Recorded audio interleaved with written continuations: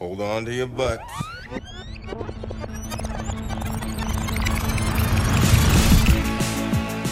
Hello and welcome to episode 73 of the Reviewed Movie Podcast. I'm Ivan Kander, and as always, I am joined by my two handsome, debonair co-hosts, Dave Glams and Mike Morandi. Say hello, gentlemen. Hello, gentlemen. It's always very difficult to sync that. The syncing of the glasses? Not the sync. No, just to say It's hello, so easy, gentlemen. Dave. You just look at the glass and you just clink them together. To say hello, gentlemen, at the same time. Sorry. Yeah, well, we're off to a great start. Sorry, guys. This is the podcast where we talk about classic movies and see if they hold up when watching them today. You can find us on the internet at reviewedpodcast.com, facebook.com/reviewedpodcast, and you can email us at contact@reviewedpodcast.com. And this year, we are talking about the sci-fi film Gattaca. This year, that's true. What? Yeah, This year. first new It is a new year. podcast of the new year. Oh, boom. I didn't even realize I did that. Happy New Year. Genetics. What can it mean? The ability to perfect the physical and mental characteristics of every unborn child. Of genetic engineering to choose the gene.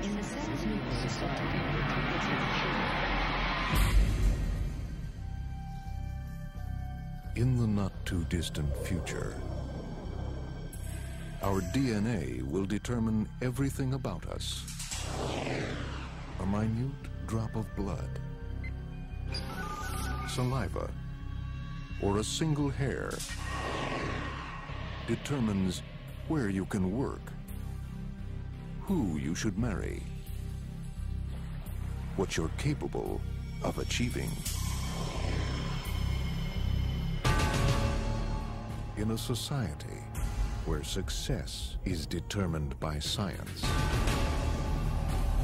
divided by the standards of perfection, one man's only chance How do you expect to pull this off? I don't know exactly. is to hide his own identity This is the last day that you're gonna be you and I'm gonna be me. by borrowing someone else's. Congratulations. What about the interview? That was it. Yeah, we were talking about Gattaca, which is a film directed by Andrew Niccol, correct? Yes. Wait, I gotta bring up my little. I can't do anything without IMDb. I gotta pull that up. Hold on, guys. Oh, I got a text whoa. message. You forgot to turn on Do Not Disturb. Oh my god! No, the sad thing is, I think this is the first text message I've received in like In the 3 new year? days. I just have no friends, so now it's always exciting when I get a text message. I'm like, oh, someone likes me, and then it's usually my wife, and I'm like, oh, I already know her. That's Ethan Hawke. He wants to make a movie with you. Yeah, it's definitely Ethan Hawke. We're talking about Andrew Niccol's Gattaca. It came out in 1997, which means it's celebrating its 20th anniversary, I guess, which is pretty cool. It stars Ethan Hawke and Uma Thurman and Jude Law and Alan Arkin. It's about a genetically inferior man who assumes the identity of a superior one in order to pursue his lifelong dream of space travel. It is a movie that failed hugely at the box office. It was a humongous bomb. Really? Yeah, it had a budget of around $30 million and made 12, I believe. But it has since gained this cult following, and enough so that Andrew Niccol still has a career. The odd thing is Gattaca did well with critics, and I feel like Niccol has been kind of just went downhill from there. He's had a lot of bombs. His career really wasn't due to this movie, though. What was his career due to then? The Truman Show. Wait, that's Peter Weir. Peter Weir, yes, No, the no. Australian director. But Andrew Niccol wrote and produced it, I think. Oh, no joke. All right, cool. He was the writer. I'm going to keep on saying Peter Weir just to annoy you. Peter Weir. Because I want to make him. Weir. I want to make him German, even though he's Australian. I don't know why I do that. But other films in Niccol's filmography include Lord of War, the movie Simone with Al Pacino, which is horrible. In Time, the Justin Timberlake sci-fi vehicle, and he's Which got is a couple basically of. the same movie as this one, right? I will For the most agree he part. peaked in the late 90s, no doubt. Well, I mean, he's a director that has a lot of really interesting sci-fi ideas. And in fact, if Gattaca were made today, it would just be a Black Mirror episode. So that's interesting to think about. Probably would be. It would also be marketed probably very differently than... Did you guys get a chance to watch the trailer for Gattaca? Well, we just listened to it. Oh, Dave. I'm sorry. That's right. We were all sitting here watching it. I forgot. No, I did, and it's very dated. The trailer is very dated. It's a voiceover. It has like music that sounds like it's from the Alien soundtrack. It is, and it's in no way in tune with the actual tone of the movie. It's very interesting to see how just in I guess it's been 20 years, but it's interesting just to look back at movie trailers 10 years ago and see how they don't age well. So it is kind of incredible. I think in 5 years from now, we're all going to be bemoaning the slowed down pop music that is currently the fad in all music. It would definitely. God, yes, I'm already bemoaning Gattaca that. would definitely have a slowed down classic rock song. I can't. We'll leave it to the listeners to. Something about time or genetics or something like that. I don't know any song about eugenics. Oh, the friendly topic of eugenics. But yeah, basically this movie is kind of very much of its time because I feel like the mid to late 90s was an explosion of interest in the human genome and what that means for science and what that means for ethics and all kinds of things like that. And this is stuff the movie touches upon. I mean, if you go back to the mid 90s, 1994 is the O.J. Simpson trial, right? Yeah. And that is when America knows what DNA is and DNA evidence is and why that's a really important thing. And we start I remember being in middle school and them showing us like videos when teachers didn't feel like teaching all about mapping the human genome. And once we map the human genome, we'll be able to eliminate disease like Down syndrome and other stuff like that, which has not since happened. But it's very interesting to think about the realm of scientific possibility that this age of discovery gave us. So Nicol, who is a New Zealand filmmaker, kind of capitalized on this and created this weird sci-fi that exists within no time. It's kind of like a retro, not too distant future. Yeah, right. I like that touch. The not too distant future. Yeah. It is a retro sci-fi. It feels very much like a film noir aesthetically, because all the people in it are wearing very dated clothes, fedoras and dusters, very monochromatic for the most part. Yeah. And even the suits, the cuts of the suits, whether they be double-breasted and stuff like that, feel very much. Like he does this thing where he's like, I'm never going to beat the future, so I'm going to go back and pretend that's the future, which I think is actually a good aesthetic choice for the movie. But anyway, I'm talking too much. So Mike, I'm assuming you've never seen this movie. I know you chose for us to rewatch this, or Dave and I to rewatch this. Did you enjoy it? And I know you're a big fan of heady sci-fi movies. I know you're a big Christopher Nolan fan and such. Did you enjoy this movie? I did, yeah. I think. Okay, we're done. So can we just? Yeah, we're great. We're good to go. Do you need me anymore? Like, am I good to go? Or? No, it's good. No, I'm sorry. Go ahead. No, yeah, I liked it.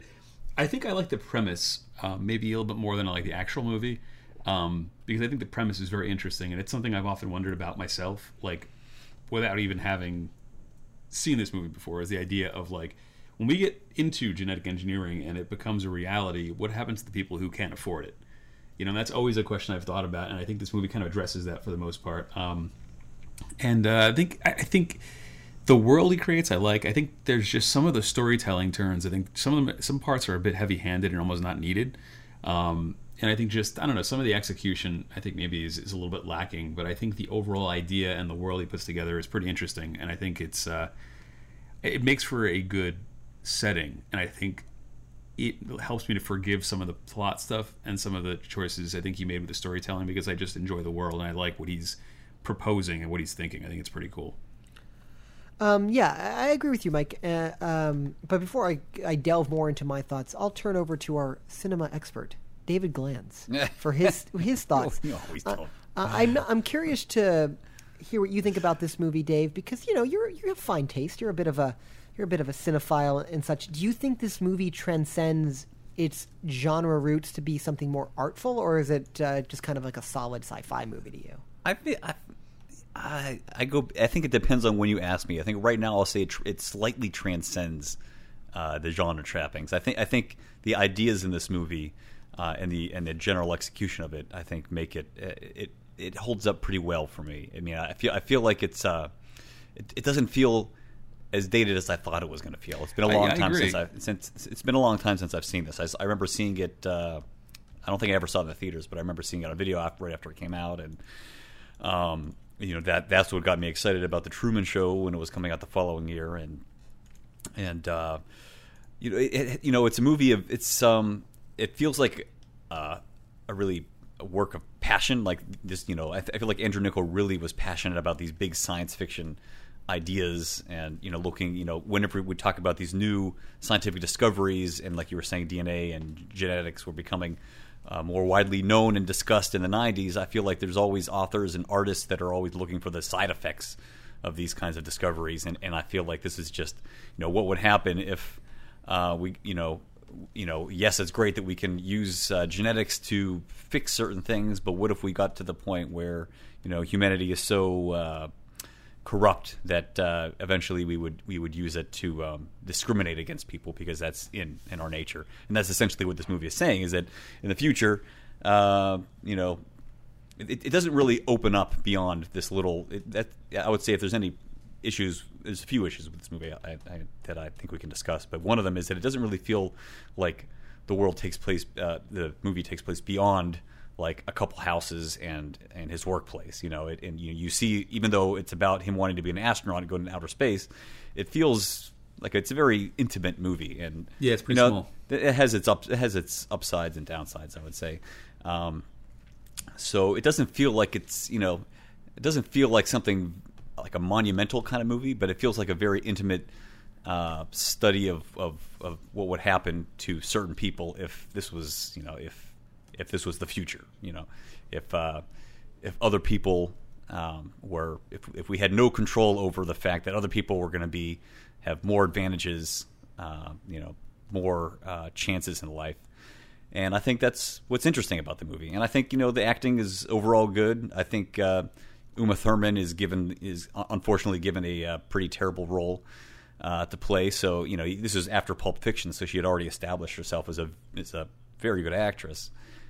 It's just a shame that her role is just she's just kind of eye candy. She was probably pulled in for the name, right? She didn't really give her much to do.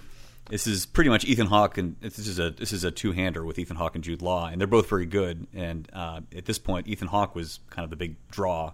Jude Law was an unknown, and so was Andrew Niccol. So I think that overall, it's a very there's a lot to discuss in this movie, and I feel like it hasn't aged in a way where it didn't make me roll my eyes thinking maybe a few visuals of the computers and that kind of stuff. Computer interfaces never really age well, but overall, I feel like it's aged pretty well, and I enjoyed it. Well, there you go. I think it does age pretty well. Can we discuss the weird facial expressions that Ethan Hawke is making for like 75% of this movie? Yeah, it's just kind of. He's got that weird I think that's just Ethan Hawke's face, man. Yeah, he just. No, because I've seen him in other things, and he doesn't do these weird faces he's doing in this movie. I feel like he's become a much better actor in the past 10 years. It must be, because he kept doing these like his face is made of clay, these weird lip things, and his creepy smile. I'm like, what are you doing? That's just. Sorry. You know what's funny? That never really crossed my mind, Mike. I didn't think he was that weird looking in the movie, but there you go. There's one in particular when he's talking to the director, and the director's asking him like the very opening 10 minutes, I think, or when he's. That's another actor playing him. I think they I don't know. They found the perfect actor to play a teenage Ethan Hawke. Yeah, and I'm surprised they didn't even have. Even the little kid looked just like him. Yeah, I think when I first saw it, I just assumed that was Ethan Hawke playing the teenager, but it's actually another actor. Yeah, I was actually really impressed by the brief casting, the casting of those characters. Chad Christ is the actor who plays. No, it's him at that point, but whatever. We can move on. Anyway, my thoughts on the movie. I think I'm kind of on the same boat as you guys, which I guess might make for a less interesting discussion. But I agree. I think this is a movie that is solid. It has apparently a very large cult following. It has since become more popular after it failed at the box office. It kind of picked up this indie following after that. I think it's a beautiful movie. I think the art direction is kind of stunning. I kind of like the fact that it goes for this retro future thing because it places it in a time that just does not exist, which I think works well for sci-fi. Here, the issue with the movie is, on paper, I should love this movie. It should be like my favorite thing ever. But for some reason, it leaves me emotionally cold, and I don't know why. That's the Uma Thurman character, probably. Potentially, and I don't know why, because there's so much working for it in the sense that they do establish a relationship between, let's kind of go, let's back up a little bit and talk about how the movie is structured. So the movie starts basically a major event. It starts showing Ethan Hawke's character kind of preparing to basically showing how Ethan Hawke is masquerading as another person. And then it goes into basically the first act of this movie is just 30 minutes of exposition. It's 30 minutes of explaining the world, explaining that Ethan Hawke is what's referred to as a natural born or an invalid or Degenerate. a degenerate, which is my favorite. And his brother is the opposite of that. His brother was a person who was born where all the traits were selected and all that kind of stuff. So he's always competing with his brother, and he has this dream of going to outer space. So he eventually forms kind of like this relationship with Jude Law's character, who is a non-degenerate, a valid person who injured his legs in an accident. Did they ever establish how he injured his legs? Yeah, he stepped in front of a car. Yeah. But sober. But purposely, right? Yeah. They established that he's a little suicidal, mentally ill. So the genetics apparently hasn't solved every thing, or not perfect. Essentially, from what I gather, is because he was an athlete, he won silver, he didn't win gold, and I think he was trying to kill himself because he was so much of a perfectionist. Well, I mean, symbolically, there's a lot about second place in this movie. This idea of always being not good enough, or Ethan Hawke, most evident with Ethan Hawke and his brother. He's never as good as his brother, and then the big symbolism, as you said, Mike, of Jude Law's silver medal. So I think that's kind of interesting. But yeah, so Ethan, they basically do it's a body swap comedy about a man masquerading as someone he's not, so he can join the space program, and he has to basically pretend to be this person and all that junk. And then a murder happens, and suddenly Ethan Hawke may or may not be involved with said murder, and the rest is history. It is what I like to call it is a character-driven sci-fi movie. It's definitely it's a high-concept character-driven sci-fi movie that I'm guessing for budgetary reasons takes place in 2 locations. Yeah. Because it saves money. If you don't have to show the larger... I almost really wish we saw the larger implications of this world. You kind of touch upon it, like when they go see the pianist and he's got 6 fingers, like little creative touches like that, I think are nice. But I never feel like the world is built in a way that feels totally logical. And I think that a lot of that comes down to the budget constraints put onto the movie, especially in 1997 when computers don't do as much as they do now to make things look more. But I feel like even lower budget movies like the original Mad Max and the Road Warrior opened up the movie just with even a little prologue, establishing the world. I don't think you need a huge budget to do world building. I think that he just chose not to do that for whatever reason. Yeah, I mean, maybe so. And it could also be. You could also argue that it is the point of this movie to feel claustrophobic and sterile and not make you feel emotion, that kind of thing. But I'm still not quite sure what it is about this movie that makes me not feel for these characters. Because did you feel for Ethan Hawke's character at all, Mike? I did. I did a little bit. Yeah. I think my issue with it, and I agree, Ivan, I feel like it kind of leaves me a little bit cold too, is I feel like it's a little ham-fisted when it gets into the whole, getting the point across that we're more than just our genetics, we're more than just our lot in life, we can accomplish great things, it's really up to the individual. I got that, and I got that within the first 20 minutes of the movie. And especially I got that by the time him and his brother are in the water and they race and he beats his brother for the first time, and then he realizes he's better than what he thought he was, and he kind of takes off. I got that concept right there. They didn't have to do it again at the end of the movie. I felt like that was just such a major distraction, and it was beating a dead horse. And I feel like that pulls away a lot of the emotional impact of the end of the movie because it's focusing on that versus the other narrative that's going on.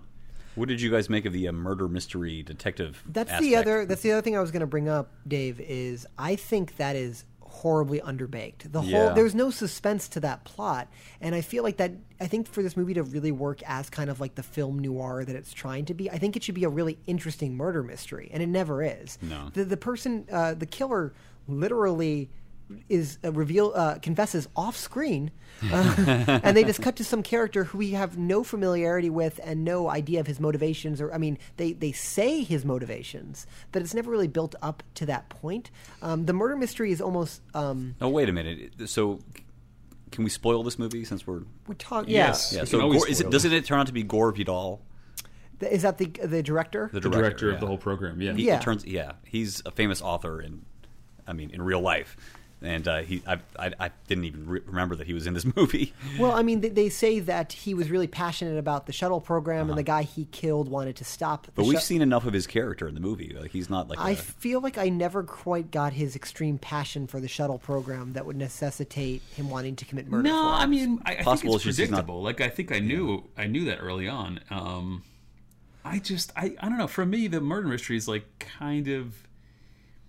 There's so much going on, right? Like there's the whole premise, there's the whole message of, again, we are more than just our genetics, right? There's that, there's the love story, there's the con artist angle of what he's trying to do as far as, just trying to get on the shuttle, and then we have a murder mystery. There's like 4 things going on, and it kind of everything sort of suffers because you don't really get one really strong through line. Like, I don't think you need the murder at all. I think you need an inciting incident that suddenly puts our main character at jeopardy. You do. Yeah, need they just that. find an eyelash. That's it. Like I think that's all you need, right? And they also wanted to get the 2 brothers back together somehow, and one brother turns out to be the detective, and that right. That's plot number 5. You have that as well. So it's like 5 well, things and there's going also on. Uma. There's also the relationship with Uma Thurman and their connection as well. But I feel like I'm talking about a million things at once, which is probably bad. But the brother reveal really worked for me. Did that not work for you? I've seen this movie before. No, it worked for me. It's just I feel like they could have, there didn't have to be an actual murder mystery. It could have been like a search for an invalid or whatever. Right. Like think about this. You it could have been something else that beyond.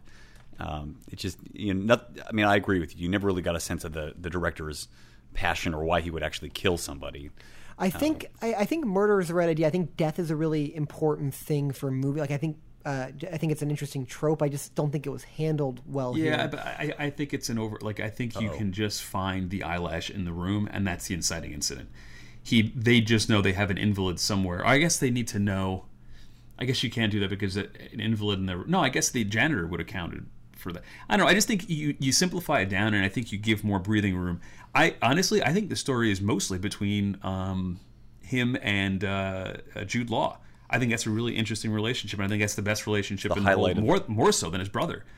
Definitely the highlight of the movie, for sure. Yeah, so I think that you get rid of... Yep, you get rid of Uma Thurman, you get rid of the whole brother thing, and you just make it between the 2 of them. Or you turn... Maybe he is the brother. Maybe that's the relationship. His brother is supposed to be... because I feel like that's a double plot about the fact of, jealousy of somebody, and also their kind of inferiority complex where they're not good enough. You have that on the screen twice. You have the brother and you have Jude Law. So just combine that into one character and make it about him and his brother. Oh, that's that's interesting. what I'm saying. I think you do something like that and make it more streamlined. I think it kind of works better just as a self-contained story. And it does feel like they reached for more than they could grasp, I guess, and as far as like all the different plot threads. And it would have been, but I feel like that aspect of the movie is strong enough that that it still holds up overall. No, I think it does too. It's like I said, if you were to write a paper, like if you were to write a plot, like a paper like that listed what happened in this movie, I'm like, I bet I'm really going to love that movie. And for some reason, and this is why I talk about this a lot in this podcast, about this idea of the magic of movies. Like sometimes things just work, and sometimes they don't totally come together. And I mean, this is photographed beautifully. It looks really good. Yeah. The cinematography is lovely. I love his use of wide shots to show the architecture of the various buildings that have like this very like space age or modern aesthetic in contrast with their old fashioned suits. I think that's all really cool. And they've got like these Dick Tracy watches that they use, which is kind of neat. All that works for me. The larger issue, and I think Dave touched upon this, and you advocate, Mike, getting rid of her entirely, but Uma Thurman's character, she's given nothing to do in the movie. Yeah. She acts like a robot for the first time you see her, and then they're supposed to be developing this relationship that never quite comes, and they try to give her character some depth by insinuating that she's also not perfect, that she's got this defect that will prevent her from going to space. She can only be like a computer jockey, so to speak.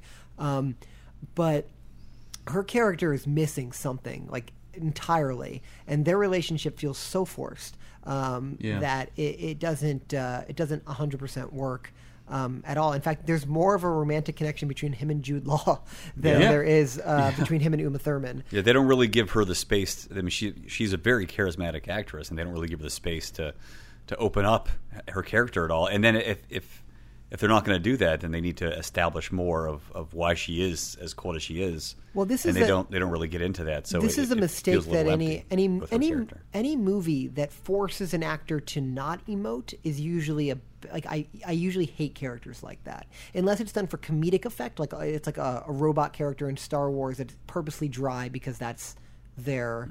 That's a contrast to all this other lively stuff happening on screen. But it's really boring to watch a great actor not act or act boring. Like there's something intensely annoying about that. Or to if me. if you can, maybe if she can, like maybe if we can get a hint that she's actually a very passionate, vibrant person, that she kind of keeps it under wraps because of the job she's in, because of society, whatever it is. But once you get to know her, she's actually a lot like bigger and broader and brighter. Like something like that even would be nice. Like when they're on their date, I felt like she was still kind of the same person. Like they go to the radar dishes, and she's just kind of like, okay, do you like them? Like it's just kind of not much of a change in personality. I feel like she doesn't really even develop that much. I agree. That scene is very underwritten. There's a sequence where they have this big date. They have a very interesting moment where he has to get rid of his contacts so he can't see properly. I like that. That was great. And I didn't realize traffic like Bowfinger. Yeah, well, I mean, yeah, good reference.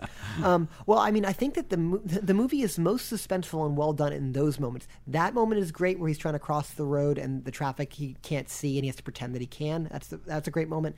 And also when Jude Law needs to get up those steps to pretend that he is not a cripple. That's a great tense moment. And it made me think about... Misery? That's a good point. That is a good point. Good, sweet callback. Check it out, guys. Episode 71, 70. The thing that I find most interesting about those kind of sequences is that they're very... like, we watch all this spectacle in movies nowadays, like... big fight sequences and all that kind of stuff. But the most intense sequences are always based on the simplest thing, right? Like in Misery, it's whether or not he can get back to the room in time without being noticed. And in this movie, it's whether or not he can cross a lane of traffic. Whereas, I don't mean to bring up this movie, but I finally watched Batman v Superman. Have you guys watched this yet? It's terrible. Have you watched it, Dave? Yeah, I did. It's terrible. It's real bad. Yeah. But the final sequence of this movie is like this humongous special effects. Like it is impressive aesthetically in the sense that like the money is on the screen, like things are blowing up and all that kind of stuff, but you could not care less about what is happening, Nope. So that's what's so Mike, you've seen it, right? No, I haven't. The trailer was enough for me. I think I got really the meat of the movie from the trailer, so I think I'm good. Pretty much. You are but it goes back to what I'm saying about the magic of movies is that you can keep people invested in small moments. You're very successful, and I think this movie, despite my larger hesitations about the emotional connection to the material, I think has enough great small moments that overall it's like a solid B+ for me. Yeah, is how I would phrase it. I'm mostly with you there. And can we talk about? I think the shooting. I think it's beautifully shot, and I think there's a lot of really great visuals, a lot of great. I think shots, even just visual cues, not cues, but motifs of the idea of the opening credits. That was great, like the microscopic, like the toenails dropping, the hair getting clipped. It's almost like abstract, and you're like, what am I looking at? Like I knew immediately what it was, but I'm like, I could see how you would not know what this is until you see him actually doing that, and then you're like, why is he doing this? And then I love the moment of him getting out of the shower and turning on the furnace, and the flames kind of, and the room is blue, everything is blue, and you have those really nice hot orange flames. It's a very blue and gray movie. It's a stylistic movie because it uses a lot of neon green as well. Yellow. Yeah, it uses a lot of interesting color punches throughout it. Like the visual of them through that tunnel where they've got like that retro car and there's like the green hue to everything. I think it makes it feel sci-fi through lighting, which is I think really impressive. I forget who the cinematographer of this movie is, but I really like. I'm gonna go look him up and see what else he's done right now. So you guys can talk amongst yourselves. Great. Thanks. What I do, another thing I like, even at the end when he's taking off in the shuttle and Jude Law is basically killing himself in the oven. I think that they're just the juxtaposition of the two shots of the fact that he's flying into the stars and the guy's underground burning himself alive. Just the visuals going back and forth. They had a lot of visually similar shots. Like, you see the ignition of the engines and the flames there, the ignition of the oven. I think that was just shot very well. I enjoyed that, and I think there are a lot of other stuff like that shot throughout the movie. The scene of the building, it's always a locked off shot, I think, and it's the same angle every time, but it's still pretty cool. I like the framing and the overall shot of that. Yeah. This guy's just shot like a million movies, so I mean it's hard to. Anything good though? He's done a few of the Harry Potters. He did Black Hawk Down, King Arthur, Gattaca. He's done movies since the 1960s, so he's had quite a storied career. He's a Polish director, started in Poland, Polish cinematographer, excuse me, and has kind of done a bunch of movies from there and moved on. But anyway, about this, oh my God, is my son still up? Yeah, he is. Jesus, oh my God, you can't put that. What do you guys down. think of the tagline for this movie? There is no gene for the human spirit. Does that fit in with the tone of the movie? Well, I mean, it's about this. I guess. It's the theme I disagree. of the movie, I think right? there probably is, but There is no gene. There probably is a gene for the human spirit. yeah. I mean, Mike was talking about things he would change about, like he would cut Uma Thurman's character, and he would potentially revise the brother subplot. I would potentially structurally change how the movie is so exposition heavy in the first 30 minutes. Yeah, I think that the world building, like as Mike said, becomes fairly apparent pretty early, and I think we kind of get it, and it's very over narrated to begin with. Yeah, It's I like, think you can tell that information. You can reveal that information in more interesting ways. I think he is showing. context. He's almost like he's showing enough that he doesn't have to narrate it. So it's double information to the point where I'm like, yeah, I get it. Like, man, like, I totally got it. And that feels like it's more of a directorial decision. Honestly, it's like it might have been written into the script, but I feel like maybe someone like Peter Weir doing the Truman Show. Who knows? Peter Veer? Peter Veer doing the Truman Show might have taken. I mean, I haven't read the Truman Show script, but I can imagine how he would have kind of nixed that idea of doing the narration, because he's a director that usually knows how to balance things pretty well. Yeah, And I feel like the narration kind of throws it off balance a little bit. I almost want to do a re-edit of this movie where I just start cutting narration, and I think I could make a stronger film. I do quite enjoy the musical score, though. I think it's beautiful, especially the final. I thought it was a little too heavy-handed. beautiful. It's a very classical musical yeah, score. and I don't know if it fits. I love that. I love the sound of it, and it's like totally my type of score. But in the future, well, I think I was that expecting goes something grungier and techier. Well, that's the thing. I think that's obvious what would make it feel dated. I think the More obvious dated. choice is to go you're with like probably a synth score like Blade Runner. It's a Right. very synth heavy score. Or something like The Matrix, where it's like certain parts of that soundtrack are very dated, and other aspects. I mean, almost anything orchestral lasts much longer, and when you watch The Matrix and you hear some of those kind of new metal songs, you're like, I don't know about this. I mean, some of them are better than others in that movie, but The Matrix actually has a pretty terrific score, and I think Gattaca's score is fine. Yeah, no, I think it is beautiful. Like, I really did. I liked it. I just wonder if it's the most appropriate choice. Yeah, I'm not quite sure myself. I think it's beautiful. I think it works because of that retro future thing he's going for. Like, he's going for the movie is almost it is crazy because it is shot and looks like a period piece that happens to be in the future. It also reminded me a little slightly of Dark City. Have you seen Dark City? Yeah, I have. Which is that's also good a point. retro future movie that came out in the late 90s, I think. That's a movie that was unfortunately released after the Matrix. No, it was before the Matrix, wasn't it? I think it was either between these two or around the same time. I can't remember. But Dark City definitely made me think of Dark City. Yeah, for sure. In fact, if you go to IMDb and you say people who like this also liked Moon, Minority Report, and Dark City. Boom. Top 3. That makes sense. There you go. Ba-boom. Cool. So if you haven't seen Dark City, it's actually pretty good. Roger Ebert loved Dark City, I remember. Well, did he? That's a movie that, again, like, just leaves me cold. Like, I think it's interesting. It just leaves me totally cold. Maybe that's Same. worth a rewatch, but it's a movie that never quite... What's going on? Oh, sorry, that's the fan. I thought we were being attacked. All kinds of noises. There's all kinds of happening noises. I in the house. apologize to everyone listening to this. I mean, normally I apologize just because we're talking, but All 3 Yeah. of you. Yeah, so solid movie for me. But I don't know if this ever. I don't know. I feel like I don't know if this movie ever quite.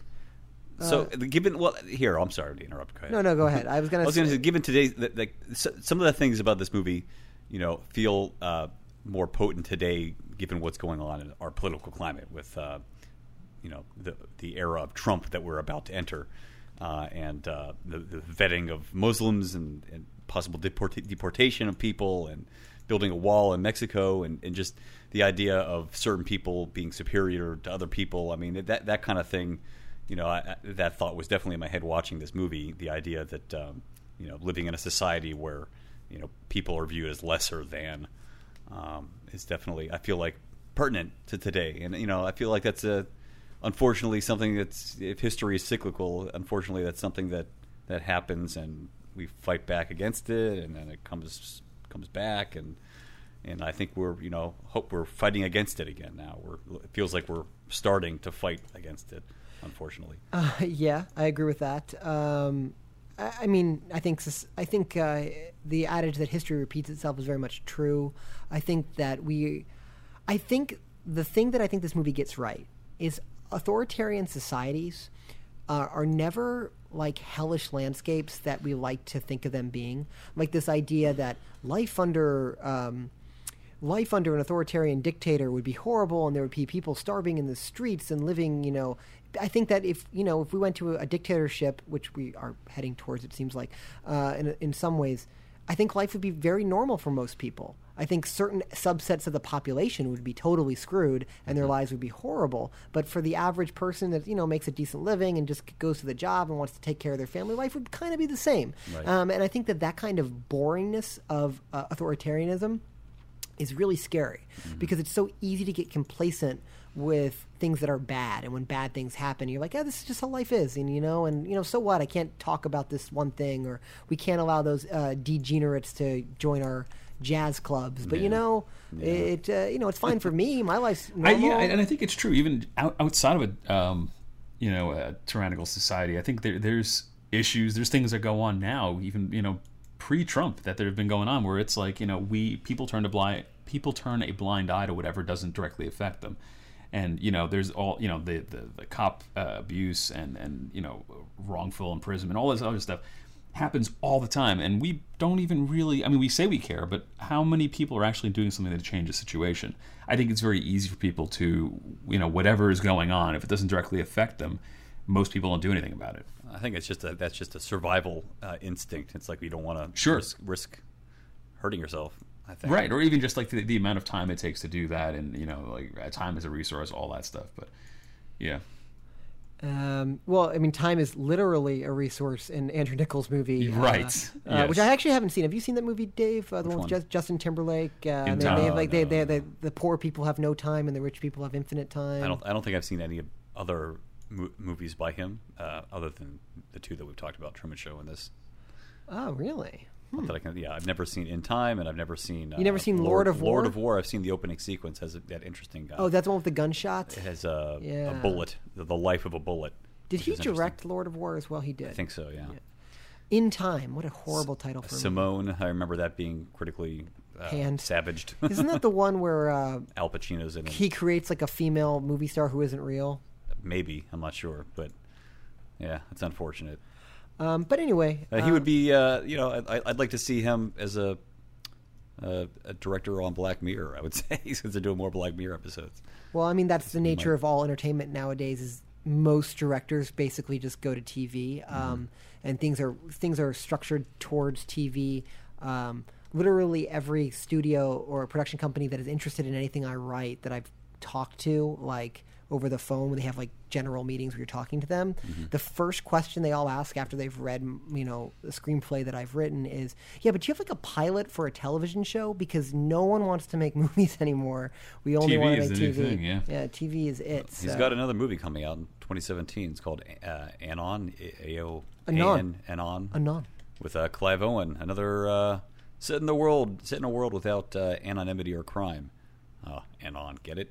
A detective, oh no, another detective, meets a woman who threatens their security. I mean, this is his jam. He loves high concept sci-fi. Yeah. It's his thing, and I think he does create a more artful sense of high concept sci-fi that should be at least respected. He's not making schlock. He's really trying to make something that has merit aesthetically. So I give him a lot of credit for that. Real quickly, before we close out this episode, I have 3 nitpicks about this movie that just bugged the hell out of me when I was watching. But I mean, are minor and really don't matter. But I still want to voice them. Nitpick 1.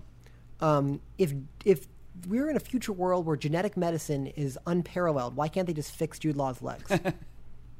If they can grow legs on somebody, come on. Well, I mean, the whole idea is that they know the genome so well and they can do anything with genetic material. Can't they just rebuild Jude Law's legs? You could argue that maybe he doesn't want to be fixed. Okay, fair enough. Nah, I don't think it's that. I think it's just He's a suicidal guy. Again, but here's the thing: you can know genetics and not know how to reconstruct a spinal column. And I guess I would argue probably they would have. A genetic condition doesn't prevent. Well, I'm saying they had the misfortune. genetics to give a guy a 6th finger, but they can't give him a new leg. I don't know. It's probably no. You know what? I don't mind that one because again, I think that was a fluke. Like it was an accident. Like maybe he was a natural born. No, because she said the piece can only be played by someone with 12 fingers. So it seems like it was Yeah, like if you want your kid to be a pianist, you Penis. you I always have to say pianist. A pianist.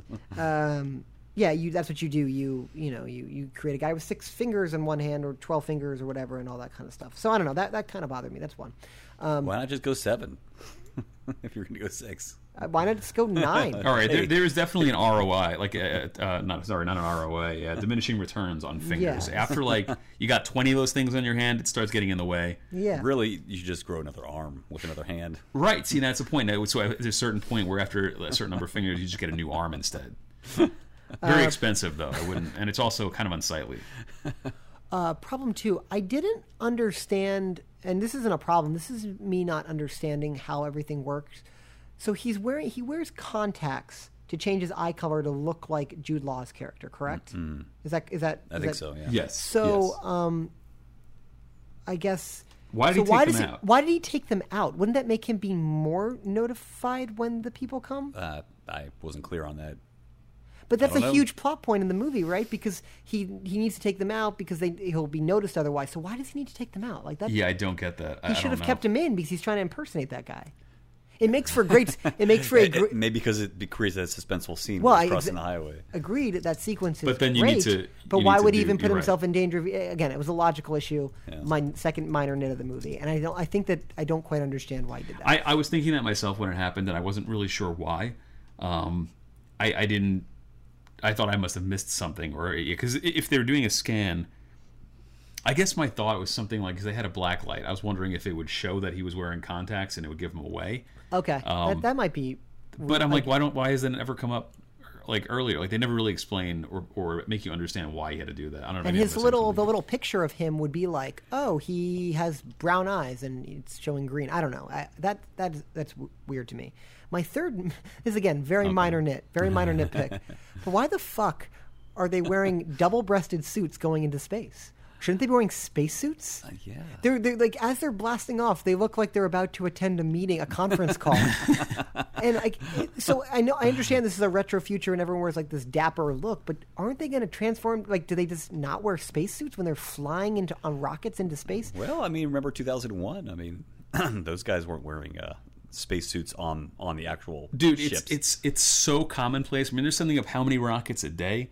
At this point, it's like we got everything down to a science. It's just like taking up a plane flight now. People show up in like cargo shorts and tank tops on a plane. It was just an odd image to see all these people like walking in their business suits. So. Yeah. No, I agree. I think actually that's for me one of the things that I think bother me about the movie is I feel like we don't see. I never really buy the space travel. I think because you just never really see anything aside from the rockets. You don't see guys in suits. You don't see him like watching enviously as they board the ship. You don't really get to see. And again, for budgetary reasons, I'm sure, but because we don't see any of that, it never really becomes super real to me, or I buy it or anything. You know, that's one of the things that felt when he's on that. I feel like they're just like, okay, put a screen in front of him and shine some light through it. Like it didn't really feel like he was on a spaceship, and I think having a spacesuit would have actually helped there. Yeah. So yeah, those are my minor nits. Again, not big deal. I just wanted to bring them up. If someone is listening and can answer why he took out those contacts, please let me know. That would be very useful. But yeah, this is a movie that's close to being great, but it's just good, in my opinion. But I'm glad I got a chance to revisit it. I, in fact, own this movie. I didn't even know it. I actually don't own it. I stole the movie. In college, I went through a big DVD burning, ripping phase where I was like, I'd rent the movie through Netflix. I'd rip them. You have the movie. I have the movie. I've acquired the movie. So I was like...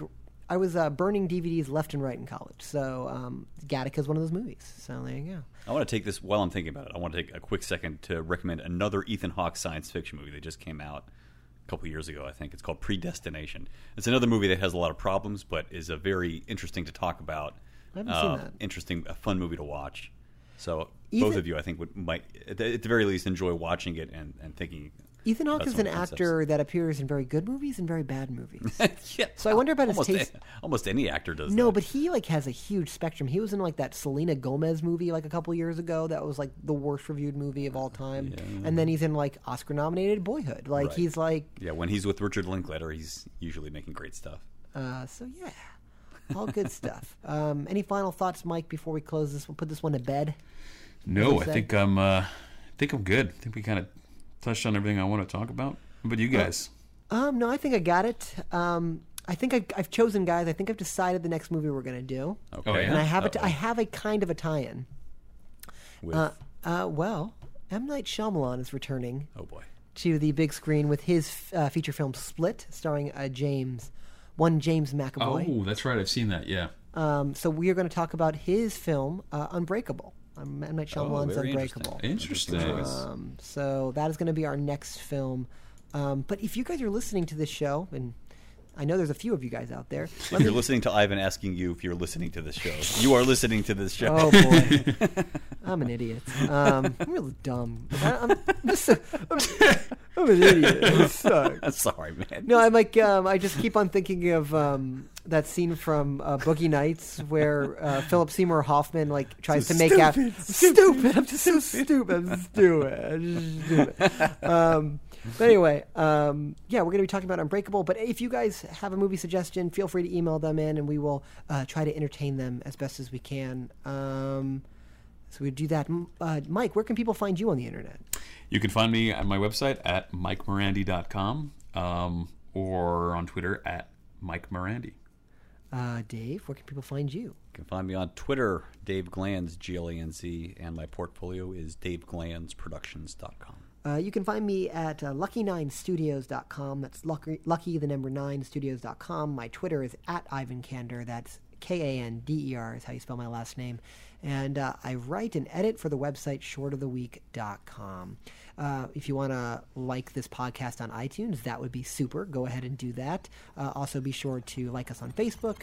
And you can visit us on the web at reviewedpodcast.com. So all good things to do.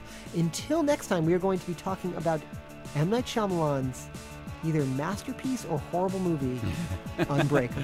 Interesting choice. So we'll see you guys next time.